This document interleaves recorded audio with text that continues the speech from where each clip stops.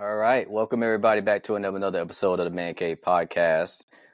Today we have a guest on the show by the name of Christy Holt, the happiness hussy, as she likes to call herself. Go ahead and introduce yourself, Christy, to the folks.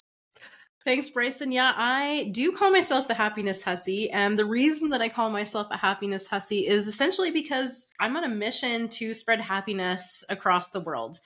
And it sort of came about by accident, actually. My cousin sort of teasingly said to me, like, "Oh, you happiness hussy, you."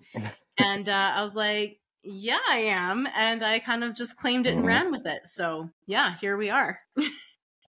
That's what's up. I like that. I was wondering, where did this happiness hussy come from? Did you call yourself that, or it come from a friend, or maybe Yeah, fans of the podcast just started calling you that over time?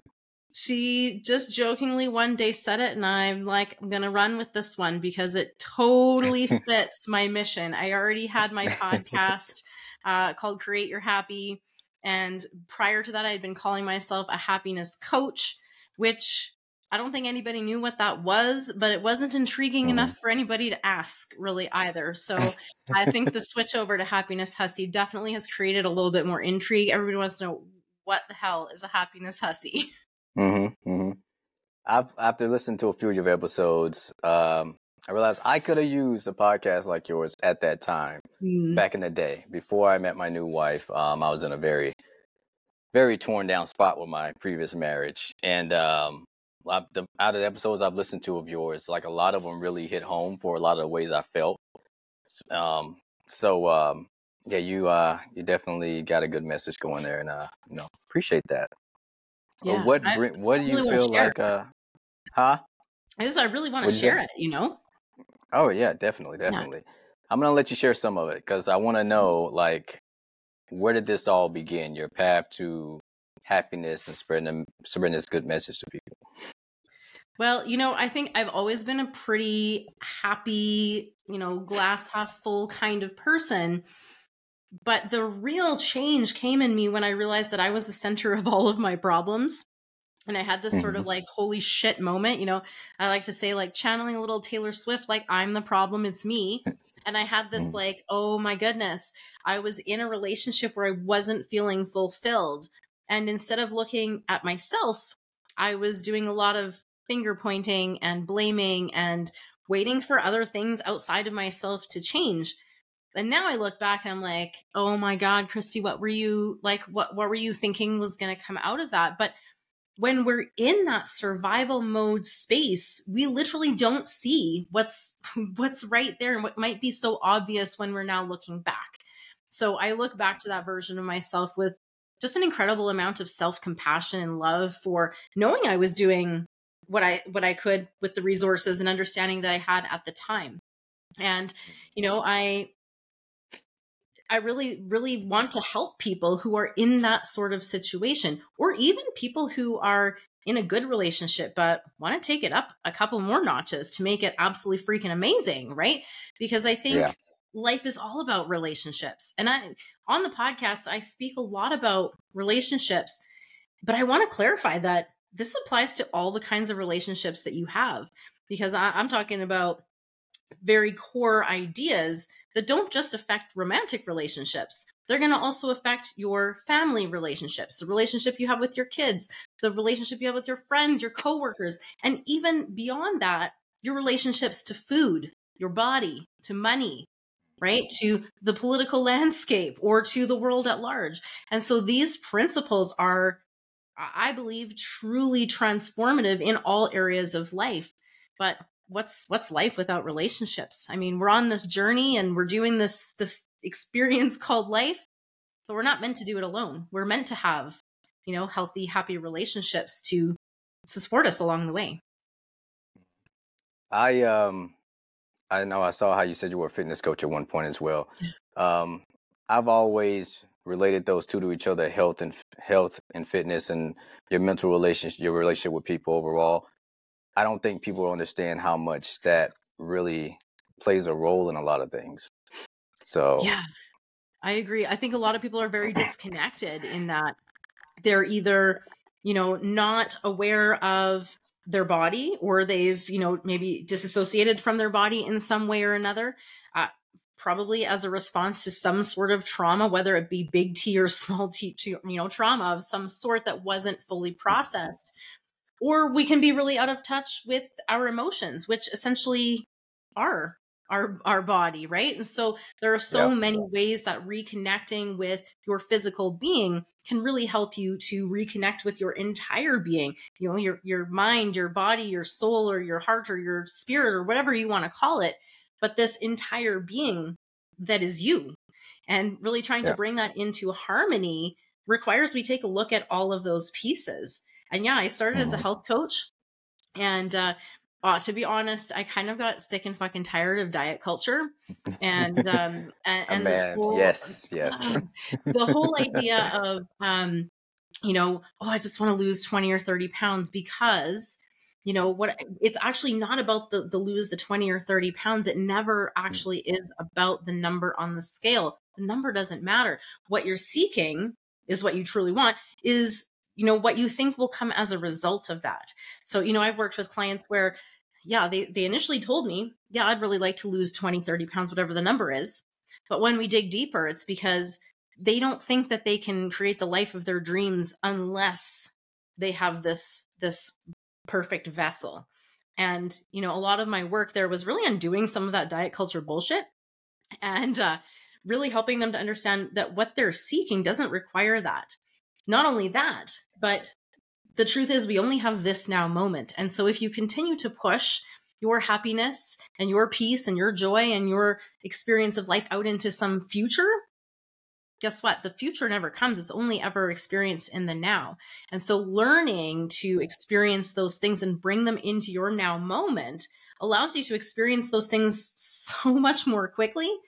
And it really puts you back in the driver's seat. It empowers you to start creating the life that you truly want right now, not in 6 months once you lose 20 pounds, but right here, right now, today. And hello, who doesn't want that? We all want to start creating the life of our dreams, yesterday, actually. Yeah, definitely. I always hated the word diet. I hate hearing it. People will message me because I'm much into fitness too, and they'll message me like, "What kind of diet are you on?" I was like, first of all, I'm not on a diet. It's my nutrition. I like to use the word nutrition. You need to get your nutrition right, not get your diet right, because diets end. Nutrition is lifelong, and it's a lifestyle. If you get yourself into a healthy place with food, you will be healthier overall. It's about being healthy, your relationship with food, not trying to, oh, well, I can only eat like a rabbit. I got to eat salad and shit all day. Like, bro, I eat whatever I want, and I'm still in great shape for a 35-year-old man. I'm still pretty strong for a 35-year-old man, and I'm happier as well. And I know when I first met my new wife now, I didn't work out a lot. I wasn't in the gym, and I was depressed a lot during the day. Is that working out gets so much bad stress and negative energy off your body. It's like you can't be focused on, like you said, losing. I always want to lose 20 pounds. We need to get your relationship right with the gym, because obviously there's more going on. So that you can be happy with yourself. So definitely, I get what you and the mean by word that. diet also includes the word die, which is ironic because it literally feels like you're dying a little on the inside every time you have to say no to all of the things that make life worth living, right? So instead of, just like you said, instead of creating this barrier of like, well, I can't have that and I can't have this, you're not going to stick with that. Like, let's just be brutally fucking honest. If you set yourself up in that way, you're not going to have lasting results, because you're not going to be able to stick with that long term. So, without going on a whole weight loss and health body tangent here, it's really not about any of that. It's about actually creating sustainable small baby steps. And the problem is, if we don't see, if we're focused too much on the outcomes, like the number on the scale, we very quickly lose motivation. Humans are all about convenience. We want to see those results like yesterday. And so it's really hard for us under that mindset, when we're so focused on the outcome, to stick with anything, especially if it's hard. Yes. We humans, we don't like the hard things. We avoid them at all costs.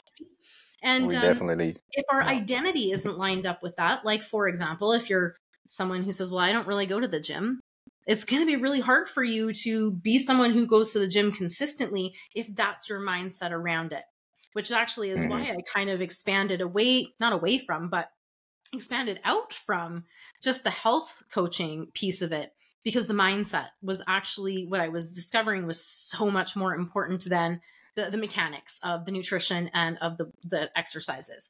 So you can literally get results doing almost any exercise plan, almost any nutrition plan, if it's the right fit for you and you can stick with it for the long term. That's the secret. It is the baby small steps that feel like they're not anything that actually allow you to continue going long enough to get those results. And motivation doesn't come before that. Like that's not how it fucking works. Like you don't sit on the couch and wait to be motivated to make change. You start doing the things and the motivation follows. And the same thing is true of clarity. A lot of people think I need to figure it all out. I need to have a map from A to Z before I start taking action. The truth is the clarity doesn't come before you start. It comes as you are taking action. So take those small steps. Everything will become more clear. You'll find that motivation and you're going to get those results because it's going to be easier to stick with it if you just take it slow. I'm that guy. I always felt like I got to have A to Z planned out before I can do anything. I had the, I kind of had the same, I kind of had the same mindset also, even with beginning this podcast. I was like, well, I can't do it until I get this, and I got to have this, and I got to have this. And then one day I was just like, let's just get on the computer and press record. That's it. And there's a YouTube channel I watched that that's his motto, just press record. Yeah. And that's what I did. Just start talking. People listen, they listen. They don't. But we all got to start somewhere. You know, same thing I did with the gym. I went in there and I looked stupid for a few weeks. But eventually, you know, you get familiar, you get comfortable, and you realize nobody really is looking at you. They don't care what you're doing. Because now I'm the experienced guy, and I'm not looking at I don't give a damn what you're doing. I'm worried about what I'm doing. So I mean, that's something that everyone can take out into their life, is that honestly, I mean this in the best possible way, nobody else gives a shit. Like they do. They care. They love you. But they don't give a shit about all of the little things that you think they care so much about. They are over there worrying about their own insecurities and their own, you know, whatever, not non-clarity or non-motivate. They're not looking at you and watching your every move because they're way more concerned with themselves. That's just the way humans are. And so with the most love, I say other people really don't give a shit. So let that free you from having to impress or please anyone else. They just really don't care as much as you think they do. No, they don't. They do not. So being that both of us have, you've had a previous marriage, you said, right? I have actually been married and divorced 2 times.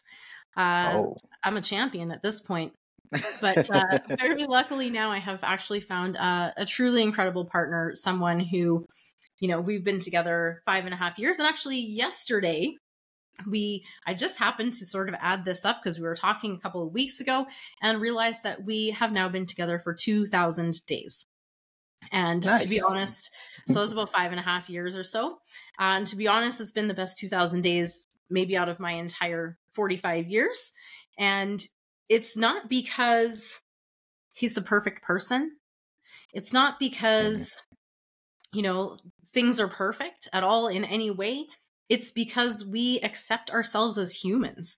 It's because we both come to the relationship whole, not expecting the other person to fulfill, you know, those deep-seated needs, although we do that for each other very much. But there's a different energy when it's not an expectation, right? When you're not looking to someone else to validate your every move, then that validation is like the icing on top of the cake instead of like this desperate need.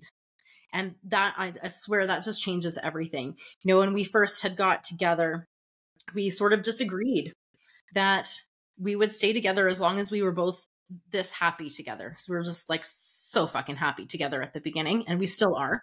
We just agreed, like, if we're ever to the point where we're not, either one of us is not feeling it, like, the most loving thing to do would be to let the other person go, right? There is zero reason to stay in a relationship where you have to drag or convince someone, or even to get into a relationship for that matter, although Oh my gosh. We do that all the time, do we not? We like fit ourselves into a tiny box and like hope and Yeah. pray, like, oh my gosh, I hope he likes me. Um, it's just a bad approach to find someone who truly accepts you for who you are. And this is part of the problem that I got into with my second marriage. The first one actually was a very, very, very kind guy. We were really like best friends. Turned out he was gay though, so that took a little turn. That was feels like lifetimes ago, to be honest, because that was more than 20 years ago since we split up. And I realize I'm really aging myself. I turned 45 yesterday. I'm okay with it. Oh, And then the second relationship, I honestly, wouldn't have thought you were 45, by the way. But okay. I am aging gracefully. Forget all of those anti-aging bullshit stories too. I think there's something beautiful about aging. It's a privilege, not a punishment. So that's where I stand on aging. But the second relationship, I don't know what the fuck went wrong. I really started wearing a lot of masks. I think it was my biological clock was ticking. And I was feeling this pressure as I was approaching. I think we got together when I was about 27 or 28, probably 28.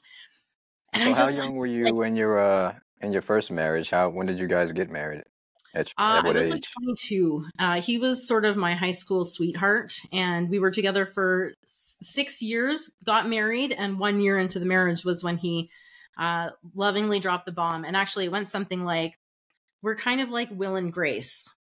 That's what he said. And I was like, yeah, okay, I get that we're feeling a little roommate vibe, but like, Will is Mm. gay. And he's like, yeah. And I was like, Yeah. actually, what popped into my mind, my favorite movie maybe of all time is The Wedding Singer. And so in my mind, I'm like, that would have been useful information to know yesterday, like from that Yeah. movie. Um, I honestly, I don't have any ill feelings toward him. I really just think he wasn't willing or ready to admit it to himself until that point. And so, I what can you do, right? I definitely waffled for Yeah. a little while. It sent me for a loop for a bit, but I realized in the end it really didn't have anything to do with me. So yeah. Without getting too much in your business, does that not was there was never no vibe of I that? mean, hindsight's 2020, and when you look back, you'd be like, well, he really did like Moulin Rouge, and like there were a few sort of like quasi tell things, maybe, but yeah, like we were just like the best of friends, and Hmm. without getting also too much into the business, like we were intimate for most of that time, so it wasn't like so obvious the entire time that Hmm. I was like, oh, I should have known. But in hindsight, you look back and you're like, okay, yeah, there were some clues maybe. Okay. And I cried on So the you floor would for a good period of time, and then I dusted myself off and carried on with life, and relationship, I would the feel next one like came along.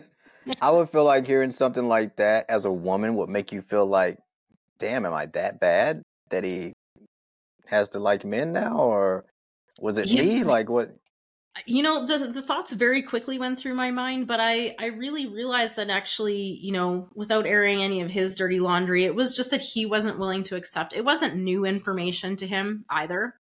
I think Mhm. he just wasn't until that point ready to fully claim that. I mean, he had been brought up Catholic. I think he was, I'm putting words maybe into his mouth, but I think he was pretty worried that his parents wouldn't accept him. And there was just a lot, this is 20 years ago. So this is not nearly as maybe okay to come out as it is Oh now. And yeah. like, thank God for that it is easier for people to be themselves now. So Hmm. I'm grateful for the lessons that I learned. And even though it was difficult, and I think I learned even more lessons in my next marriage because, as I said, I went in and I was really, I'm honestly not sure who I went in as, because partway through the relationship, I was like, who the fuck am I even anymore? I completely lost myself trying to keep up. And part of it was having a family. I had 3 boys. They were, I had 3 boys within 3 years. And so I was definitely like jumped all feet and limbs and everything all the way full into motherhood. I refer to that phase of life as, suffering from just a momitis, because there was definitely a good chunk of time where I didn't know who I was as an individual. I was, my kid's mother, I was a wife, I was a homemaker, I was a few other things. But if someone was to ask me, like, Christy, who are you? I'd be listing all of those things. And none of those things are really truly who I was. They were just labels that I had taken on and roles that I had taken on. And a lot of it was for validation, for acceptance from the world. And I think at the core of being a human being is this longing, this desire to be loved and accepted, right? To find belonging, to find purpose. And so a lot of us will do a lot of things that actually aren't in alignment for ourselves in pursuit of those things.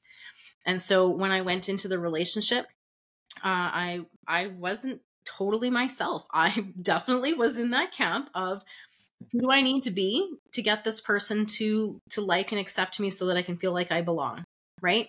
And I don't think it was remotely as conscious as I'm reflecting that now. So if you're out there listening like, well, I would never. Well, on an unconscious level, I bet there are things, because I see people a lot of times like, oh, well, like, wanting to put your best foot forward. Okay, that's fine to an extent. But there is a point at which now you're not really being authentically yourself. You're like posturing yourself to appear in a certain way, right? And it's a fine line. It can be really tricky to navigate. But the truth is, if you don't allow yourself to show up authentically as you, yes, with your faults, with your quirks, with your quote unquote weaknesses, with all of the parts that you're like, oh my gosh, like I fart too, like all of these things that maybe you're trying to pretend don't exist, right? Like everybody poops. Like, why I'm trying to hide this fact? Like, we're all human, we all have these things, but we try so desperately to hide away those things. Maybe we're ashamed of them, and so even if it's not a conscious choice, we're trying to put our best self forward, and sometimes that leads to us putting forward a bit of a self that's not totally authentically ourselves.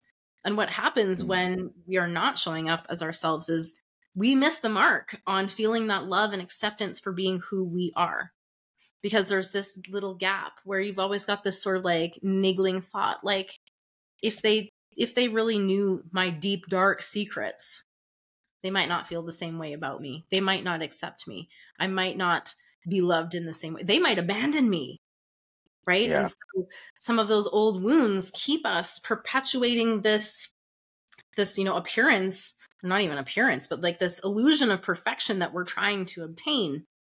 And as a result, we don't actually get the very thing that we're after, which is that unconditional love and acceptance. And we all deserve that. But we got to really truly go up and be our whole ass human selves in order to really be able to receive that. I know when I met my now wife, she was very afraid to let herself be who she wanted to be, because she's been left so many times from showing how much stress she has, her anxiety, her bit of depression she deals with.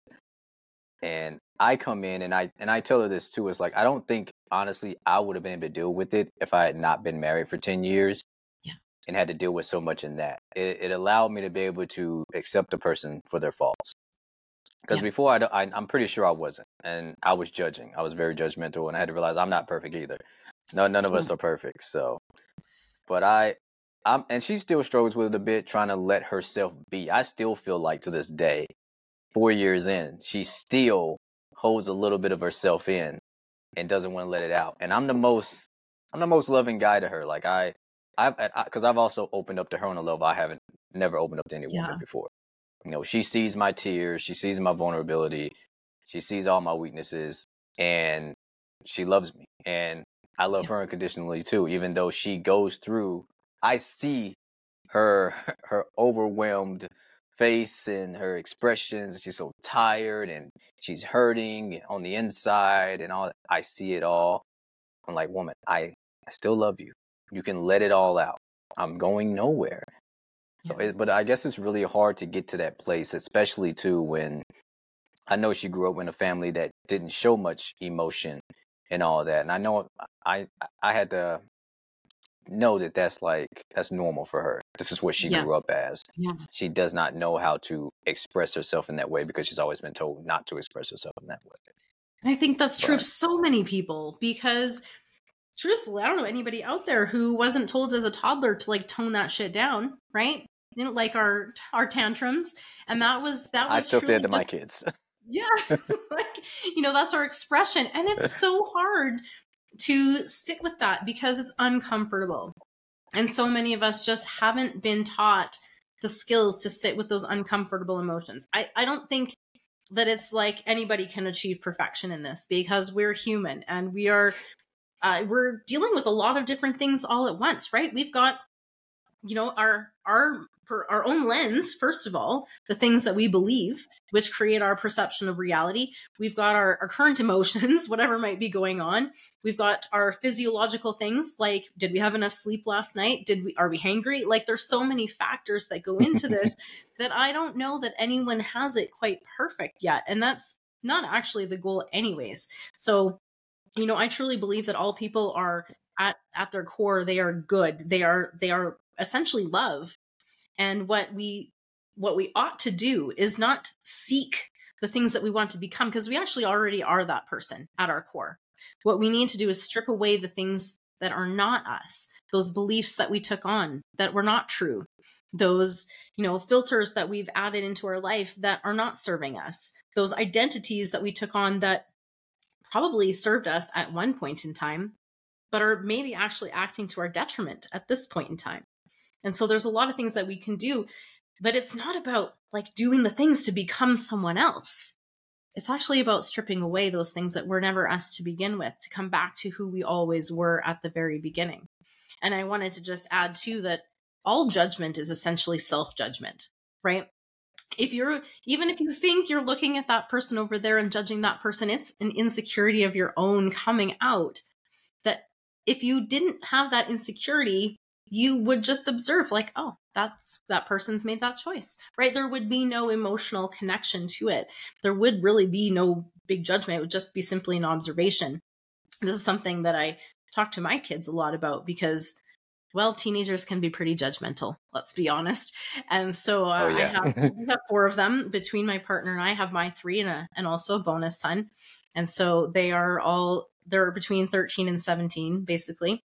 And it's a wild ride, I'm telling you. But the whole thing about discovering who you truly are is ultimately wading through all of the stuff the world has told you that you ought to be, right?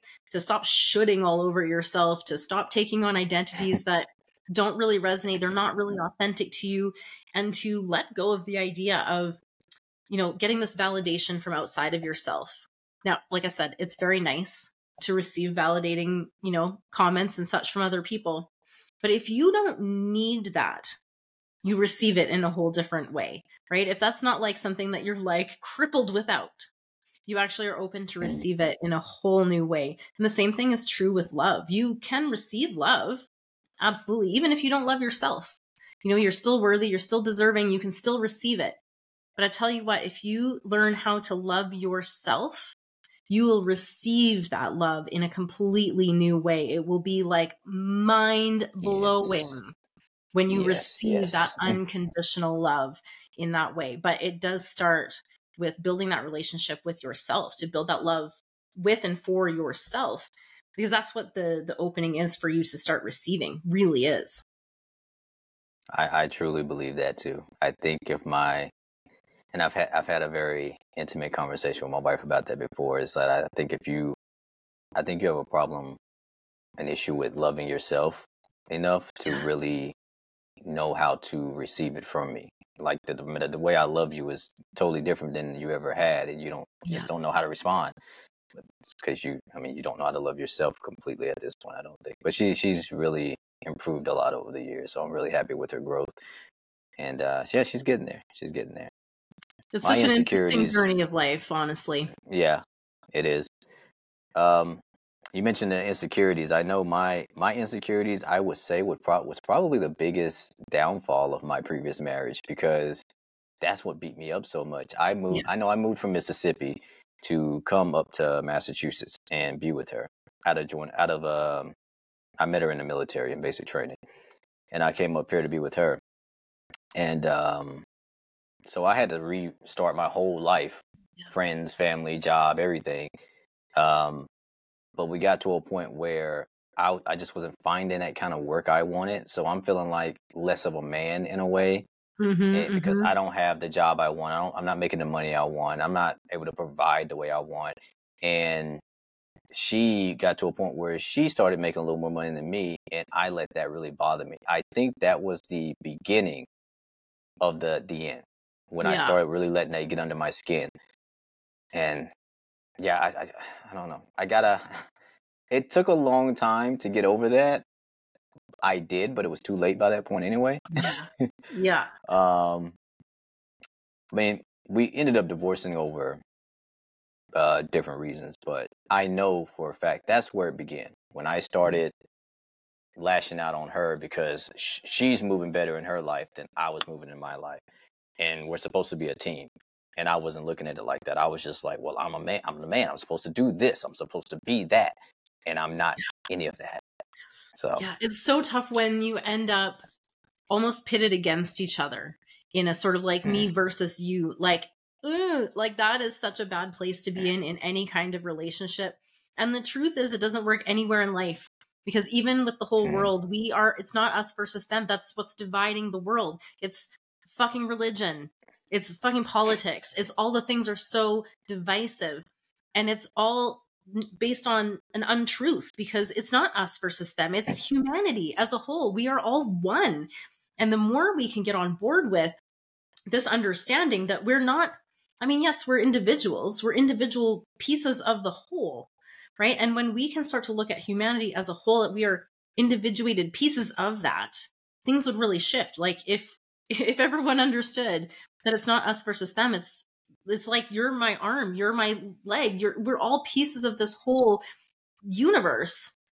We wouldn't have war like we do, right? We wouldn't have so much suffering. We would happily accept the people who see things differently than us, because fuck, life would be so boring if we all just felt and saw and experienced everything the same way. So instead of looking to other people and saying, well, you're wrong and that's wrong and I don't agree, like if we just like, how interesting that someone sees it so very differently. I wonder what they might have experienced to have brought them to this place. Like it really removes a lot of that judgment.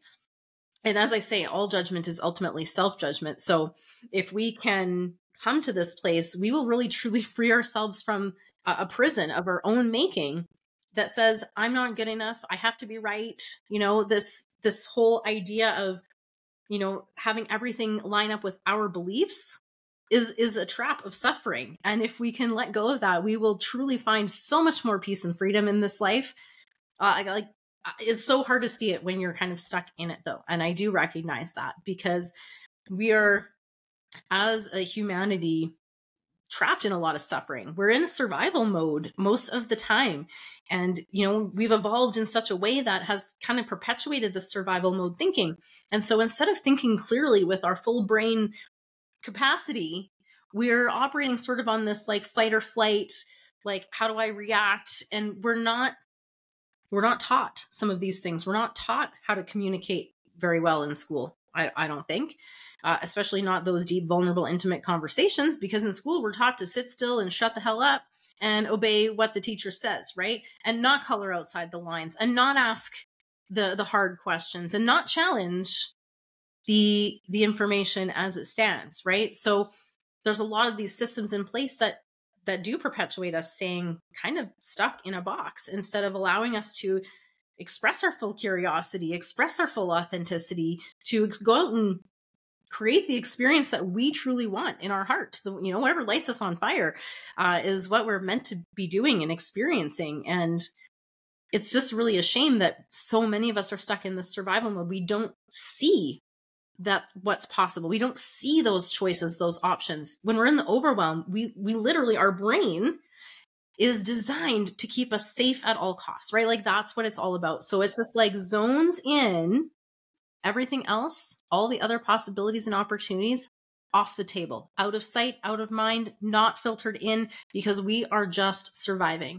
And so unfortunately, when we're in that mode, we're we're like on power save mode.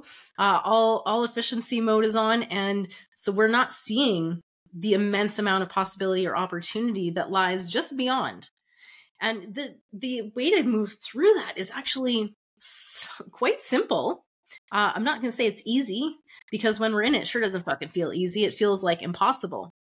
But with a few simple tricks in your toolbox, and actually this is largely what my first book, Unstuck for Women, is about. And by the way, I market it to women, but like, we're humans, so these tips work for everybody. Okay, so Yeah, yeah. just women only kind of tricks and tips. But if we can build a toolbox, not while we're in the crisis, when we're in the crisis, like literally the worst fucking time at all to try and save ourselves. When we're not in the crisis, if we can build a toolbox of resources, things we can call up as a, like by habit almost, so that when we approach those moments, we have those challenges, we just be like, oh yeah, right. Maybe 10 breaths, right?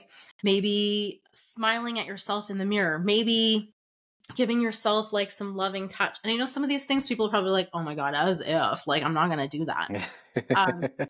But just allow yourself to be a little uncomfortable with new things, right? Because the thing is, you get so comfortable and complacent with what's working, or, what you think is, well, this is what I do now. And so you don't stop to question, well, is it really working? And sometimes those new tips and tricks feel uncomfortable. It's just because it's new. Sometimes you got to just do the uncomfortable shit. Tell yourself, I love you. Look into your eyeballs in the mirror. Tell yourself, I love you. It's things like that. I'd be like, oh, that's so awkward. I don't know if I can feel like Stuart Smalley. I like myself, and gosh darn it, people like me, or whatever. I can't even remember what the affirmations were, but I know people feel silly doing these things because it's just not something that they've ever done before. I assure you, you probably have felt silly doing plenty of things the first few times that you did them, like you going to the gym. Feels awkward, feels uncomfortable, don't know what the fuck I'm doing, kind of just winging it. And then before you know it, right? And before you know it, all of a sudden you're like, okay, no, the confidence is coming. Now I've done this a little bit. I know what to expect. I know how to do it. And it doesn't feel so weird anymore. And it just feels natural. And so I invite you to, try on a couple of new weird kind of things that can actually help you shift out of that survival mode if that's something that you continuously find yourself in. I invite you to reach out. I'd be happy to share some stuff. Meditation was a lifesaver for me. And so because I'm a little bit sweary, happiness Hussy as I am, I actually even created a series of 3 free meditations. They're sweary AF. They're not your grandma's own shanty kind of meditations. They're just quickies. Who doesn't like a quickie, right? Let's go. I know, right? And so I created this little series of 3 short meditations. Take out of your mind, if you're immediately already, I'm talking about meditation, you're like, ugh, meditation, sure, like as if I can shut my mind down, or as if I can sit. Don't worry, you don't have to do any of that. All you have to do is listen for 5 minutes. It's not about shutting your brain off. It's not about sitting perfectly still. It's about carving out the time for you and doing something a little bit different than you've done before. And so that's something I would love to share the link with your audience for those sweary meditations, if that's something that they want to check out. They're just super fun. Definitely. And one of them, we just have like, instead of like a om, which is like, people be like, oh, that's some kind of like spiritual woo-woo stuff. We just let a nice big fuck. It's very therapeutic. So, just throwing a new little twist on a tool that really, really transformed my life and my ability to calm myself in those sticky, icky, mucky, shitty situations where I might have felt really overwhelmed. I might have reacted in a way that I would later not feel very proud of. And it just allowed me to move into a space of responding, which, hello, that's us standing in our power. When we can feel the emotions, but not be driven by them, and choose our response of how we want to show up instead, that is like so much better than living in the survival mode. And I promise a little bit of discomfort to get there will absolutely be worth it. Definitely.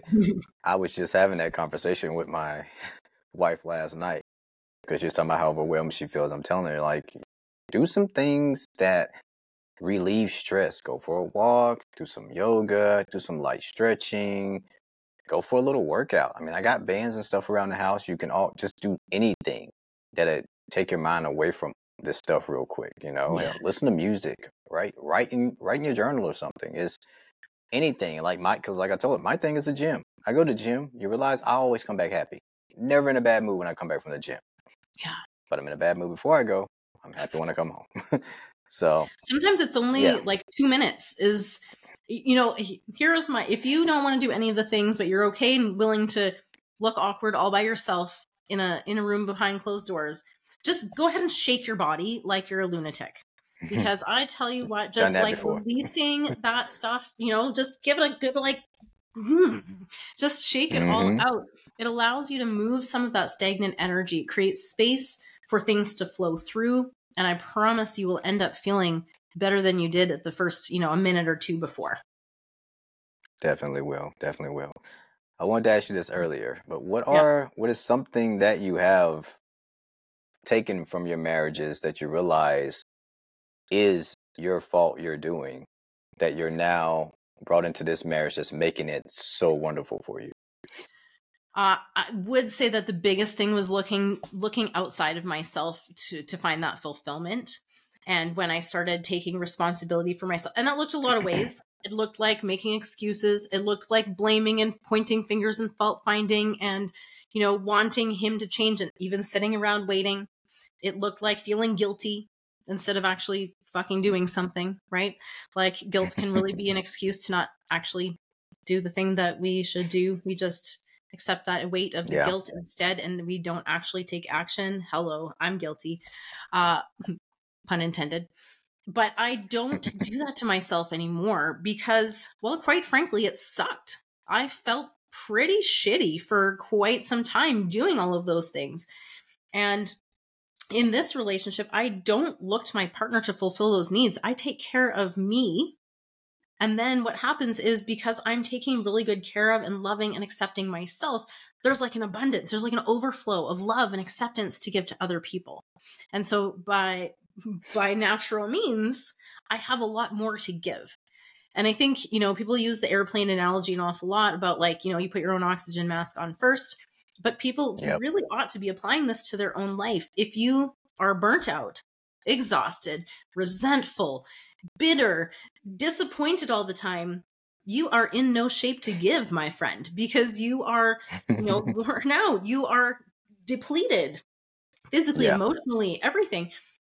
And I think that people run up against that because they have such a big heart and because they are kind and loving and want to give and want to generously love on other people around them.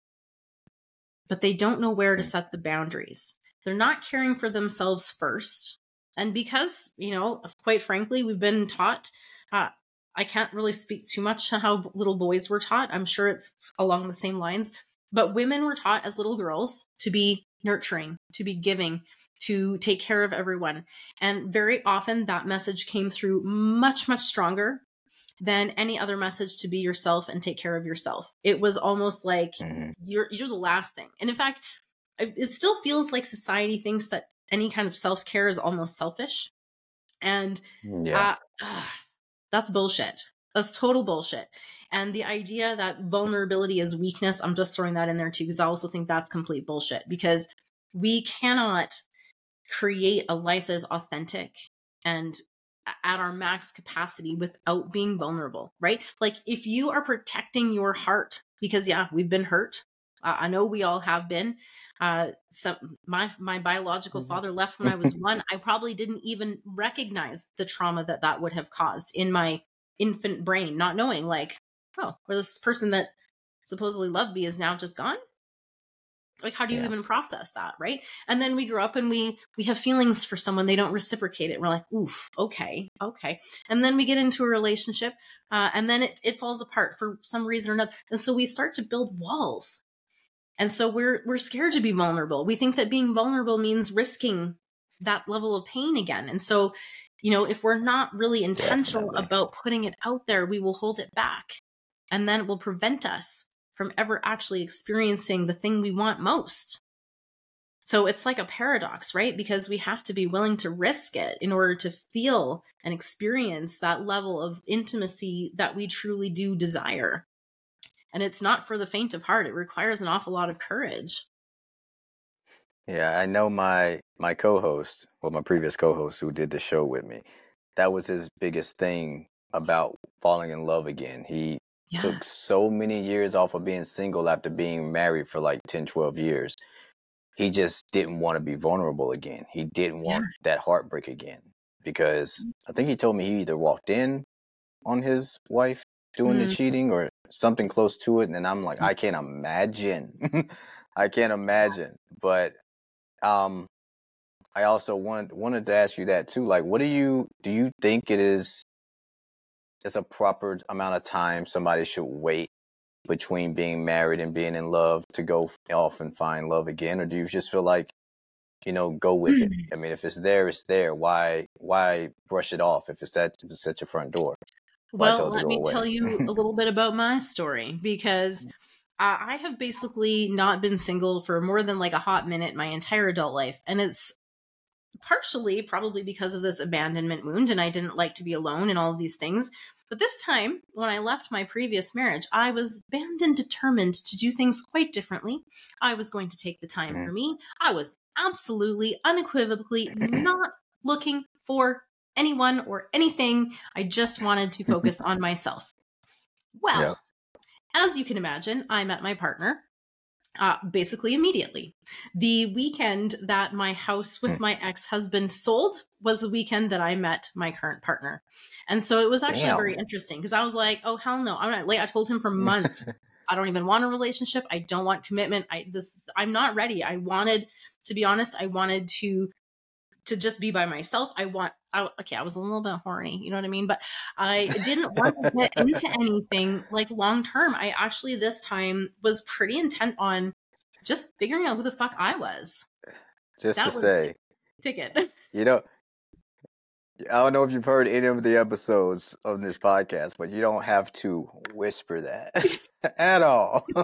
This podcast is very raunchy. People know it's normally a lot raunchier than this. It goes there. But I also like to have real conversations sometimes Yeah. too. So yeah, they're used to the word horny. They can take it. Yeah, I They're all wasn't big really boys and whispering girls. it for them. I like to be dramatic sometimes. So, Okay. but in that phase, I think that love finds you when you're least expecting it. And so I don't know if there's a timeline. And I will say that this time I did a lot of work on myself before the marriage was actually over. Like I started this sort of like journey into myself probably about 2 years at least before I had gotten to this point. The problem, honestly, a lot of it was that I was continuing to grow and we were on different tracks. We were going further and further and further apart. And the more that I learned who I was again, the more I could see what was or wasn't in alignment for me, the more I set boundaries and had new standards. Yeah, that wasn't going over. And it was really challenging. And it just kind of we went, on separate tracks and separate directions for quite some time. And I do remember at one point he said to me something about how, oh, you're always so angry. And I was like, oh no, like I'm so far past angry. Like it would have been better had you caught me while I was still angry, because now I am out of fucks to give. And that's the point of no return, right? Like you're like, I'm so indifferent now. I don't know how we could bring this thing back together. And so I will say that, if I had not been doing all of that work, I don't know if I would have left the relationship in a remotely state of being ready for another one. And I didn't go out with that intention. But what happened was I didn't need someone else to complete me or whatever bullshit that we've been sold in the movies, right? I wasn't looking for a fucking fairy tale prince to come and save me. I fucking saved Yeah. myself. And so when I left the marriage, I was just like, oh, like a weight has been lifted. I no longer have to, live my life in this box. I felt liberated and free. And so at that point, I was like, why would I want another relationship? Like to me, that was exhausting. And I'm like looking back and Yeah. I'm like, oh, hell no. But what I did learn was a lot about boundary setting, a lot about communication, which was really a challenge in that relationship. I discovered actually I'm a very good communicator, as it turns out, because my current partner and I had a very difficult, challenging conversation early on into this relationship, because I'm over here being like, I don't want a commitment right now. That's not, and he was just kind of like, well, I don't really I see something here, but I also don't like the idea of us being all willy-nilly not committed. And so we had this like really difficult conversation because we were not quite in the same place. And so we had this very uncomfortable conversation, like, I'm over here and he's over here. How can we make this work? Is there something here worth making it work? And honestly, that conversation itself showed us both that we could handle one another's hearts with care, that we could see another's perspective without fucking trying to change it, without trying to convince them to our side. We could just allow the other person to be. We weren't trying to change each other. We weren't trying to rush anything. And like I said, we just really decided, like, as long as we're enjoying each other's company, like, let's take it one day at a time. I mean, and here we are 2000 days later, and it's still, every day is like the best day with him. So, I think that some of those things that I had done to work on myself, being whole and complete without needing someone else, was actually what really shifted that dynamic, because I wasn't desperately seeking someone. I was quite content, actually. I was desiring to be by myself for a minute because it felt easier. And at that point, I just honestly wasn't willing to put up with any bullshit from anybody. I learned what my boundaries were, and I communicated them extremely clearly to him at the beginning. And of course, they looked like things like, I will not tolerate being sworn at under any circumstance. I don't care if we're in an argument. I will not tolerate it. It will be the last argument that we have if you start to swear at me. And he was just like, oh my God, like, of course why would I do that? Right. And it was like responses like that. And I was just like, oh shit, I found a good one. Okay. So I'm like trying to be single. And I'm like, damn, like, he's just so sweet. And he has like this huge heart. And yeah, I couldn't resist myself. Ironically enough, that's one of the things I told myself I won't do to the next woman I'm with. I will not be swearing at her, because I know, and I don't want to throw all the blame on her, but my ex had a very snippy mouth, and I would just take it. I was showing no backbone. And eventually it just led to me fighting back one day, and I couldn't turn it off at that point. It was always, what the fuck? Shut the fuck up. Leave me the fuck alone. And I just telling her how the fuck I felt. And yeah, she the one that started to calm down, and now I'm replacing her. Now I'm the asshole, and she's tired of me talking to her like that. I was like, so I know me and my current wife now, we probably had 2 arguments in 4 years that led to us swearing at each other. I think that's good compared to the 4 years I had with the other one, which I lost count on how many times we swore at each other. So it's all about that intention, right? And I think if you're willing to recognize that you have struggled with something and are willing to set the intention to do better at that thing, to make it right when there is, a glitch, and, we fall off the intention for a minute. It's everything about that intention of bringing it back and saying, like, okay, let's course correct. That's not how I wanted to show up. Like, it's okay. We're humans. Like, we're going to make mistakes from time to time. And so if we're willing to accept that and acknowledge, like, I fucked up, like, it's okay. Right. And this is the thing that we're trying to teach the kids too, because like there's so much pressure to show up, especially in high school. It's like a lot of pressure to show up and get the marks that you want to get it, all the things. It's like, it's okay to fuck up. It really is okay. Like, we actually want to be your safe landing spot. And I want that to be that for my partner. And I'm so grateful that he is that for me too. And honestly, I feel like it's easier to, like, you fuck up less when you actually know you have a safe landing space, because you're actually willing to try the things and try a little bit differently and be a little bit more vulnerable. And it actually allows you to grow as a person and evolve, and instead of repeating those old patterns. So it's truly a gift when you can find someone who can hold that safe space for you to say, like, you know what, we're all humans. We're going to fuck up from time to time. And as long as we don't continue in that pattern of doing the same thing over and over, we can course correct it and move forward and learn and grow from it. We're golden. Yeah, I'm very, very good now at. I'll know that I said something out of turn to her. It won't even be swearing. It's just you shouldn't have said that to her. Go back and apologize. Like I'll go and apologize minutes later. Like, you know what? The way I just said that to you, that was kind of mean. I meant it like this, and I'm sorry for coming off at you like that. I Yeah. feel like those little moments are big in the overall marriage, and I think more people need to realize that too. It sounds like Speaking though of you and your intention, man. Oh, go ahead. yeah, I was going to say, speaking of intentions, one of the intentions that my partner and I set at the beginning was that we would just give each other the benefit of the doubt. Like, we're going to be humans. We're probably going to be cranky at some point in time. And so just to never assume that the other person's trying to be an asshole.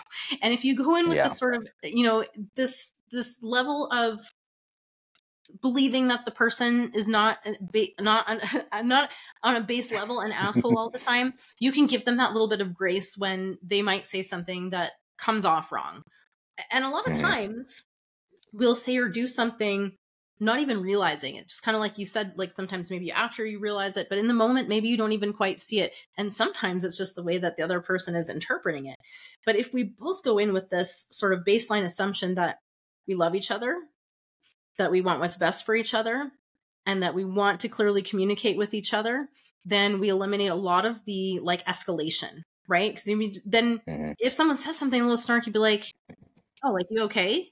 Instead of like escalating and taking up a notch, right? And like retaliating or reacting, just be like, oh, that was kind of unlike you. Like, what did you mean by that? And oftentimes it's just like a matter of asking the question, like, oh, that's actually not what I meant at all. I wasn't even talking to you, right? Like something silly like that. Yeah. But having that base assumption that like we love each other and we don't mean to at all be disrespectful or hurtful to one another at any point in time, even if we are in a mood. And so, we have 2,000 days. We have not had a fight.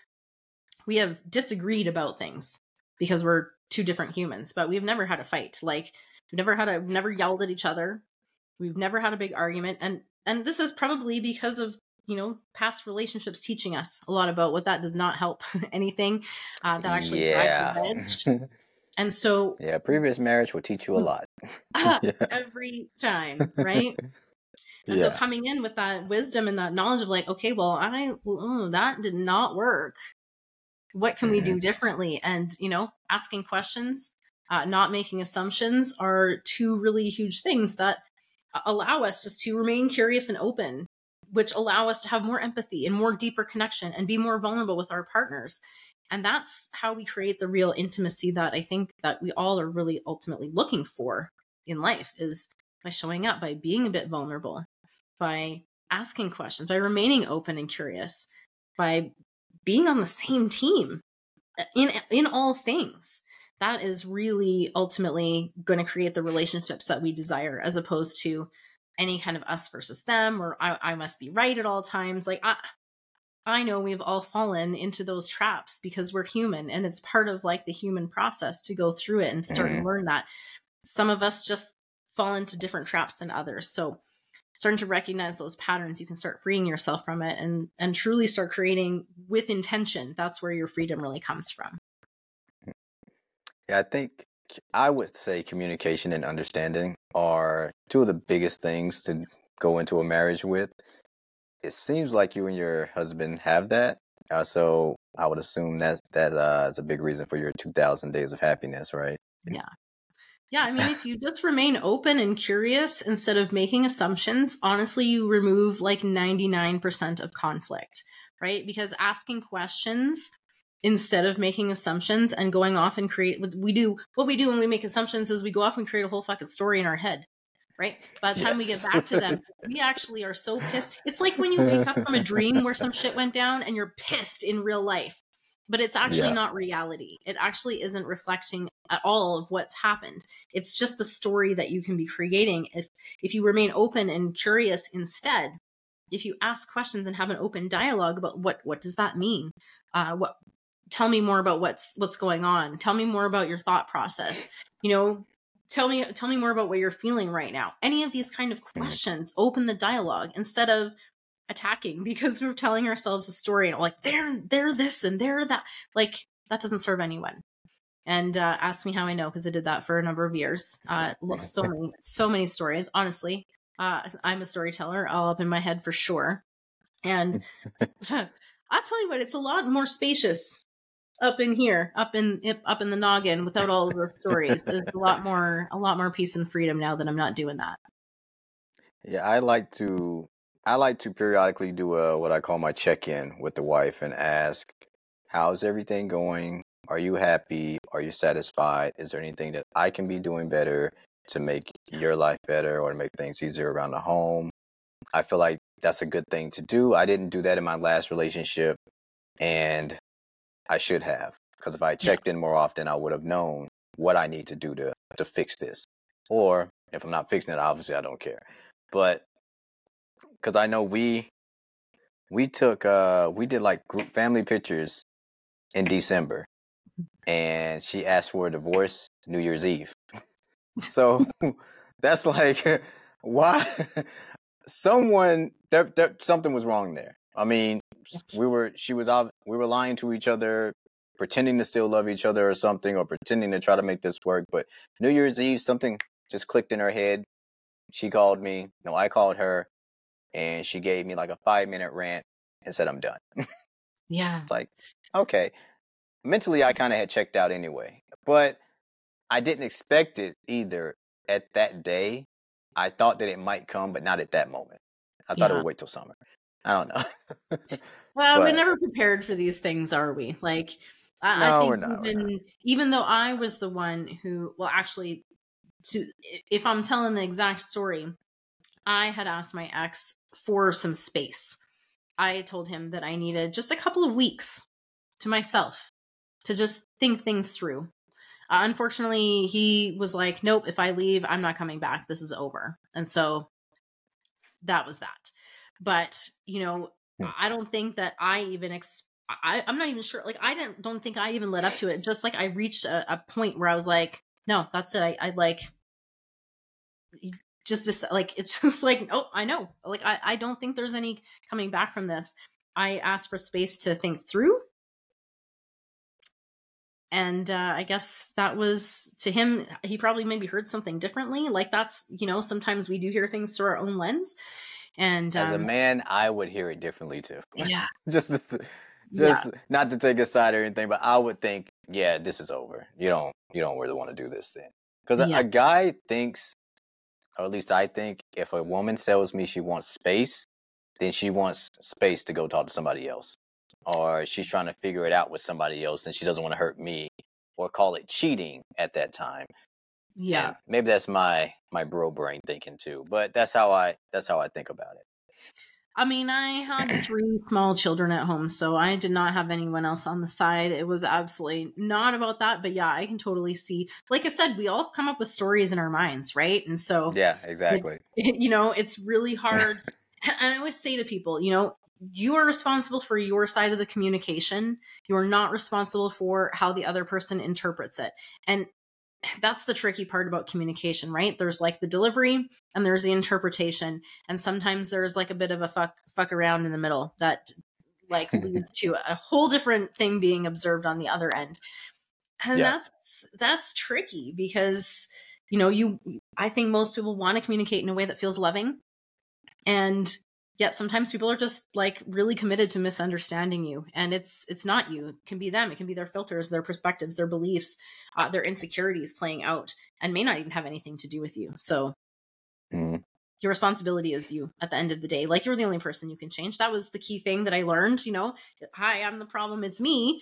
I had to stop pointing fingers. I had to step up and decide, well, what did I want? And funny enough, I was working with a therapist at the time that had me create this list of what I wanted in an ideal relationship. And so I have in my phone notes still this list.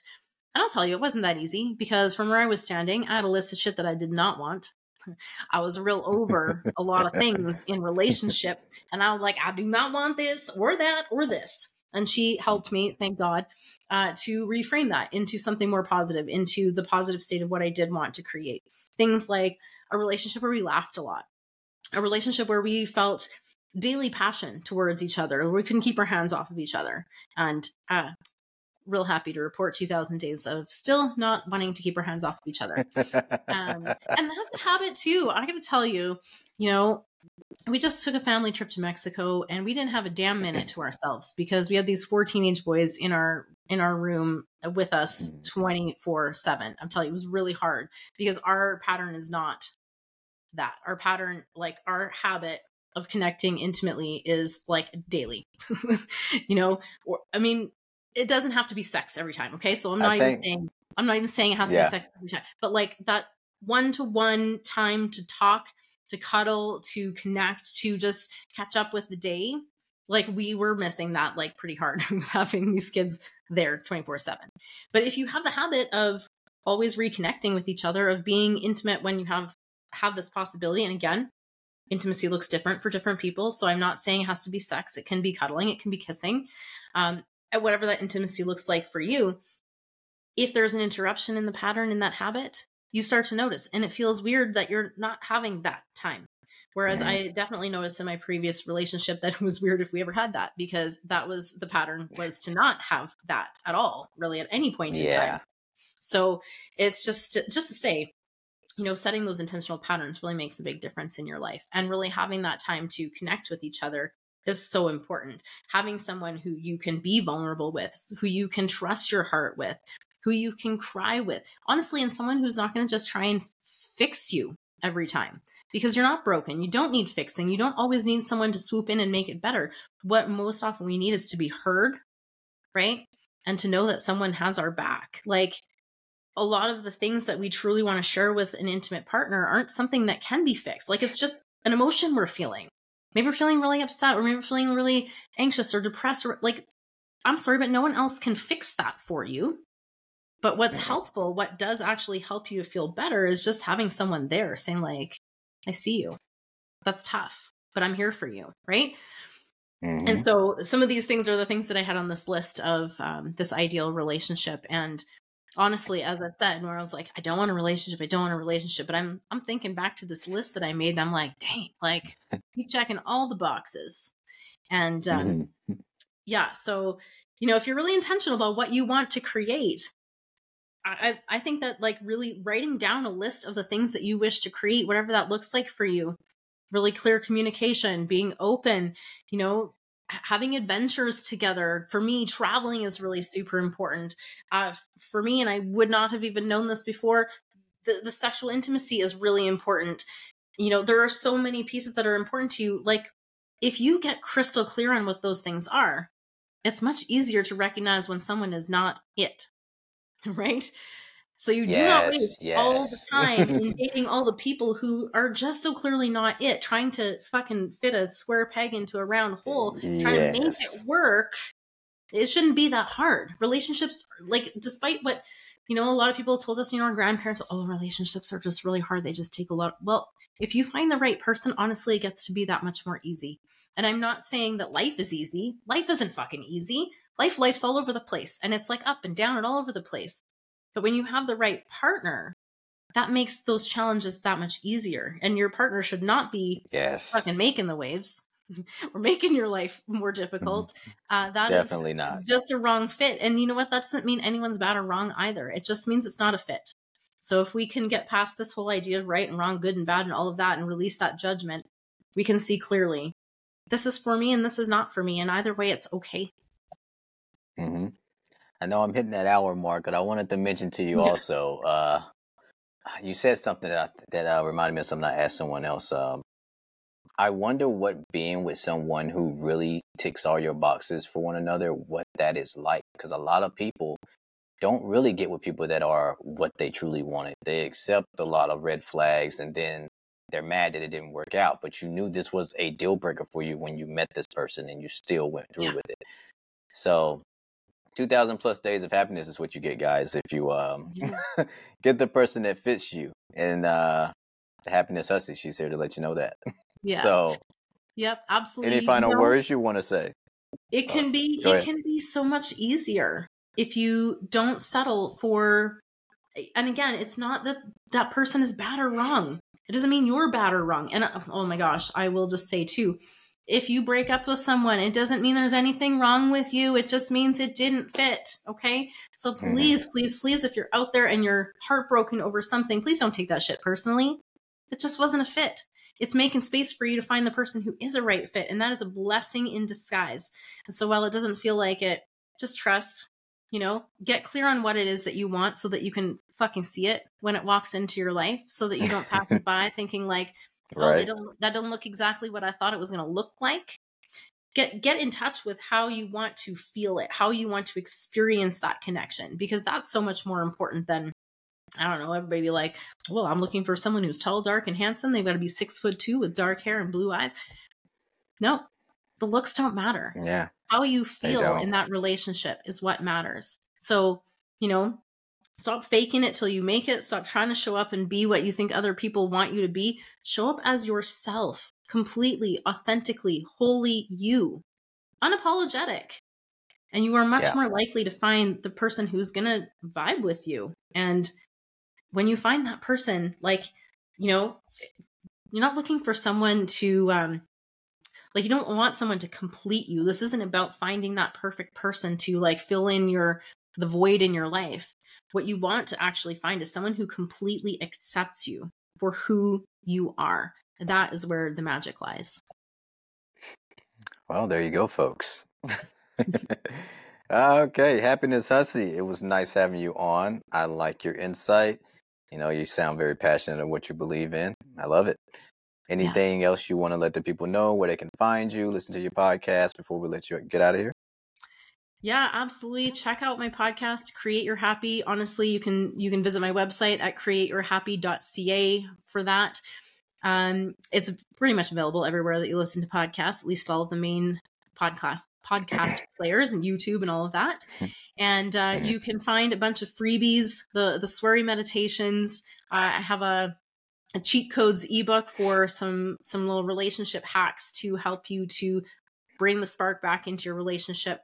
I have a couple of other free chapter of my book. All these things on my website at coachchristyholt.com.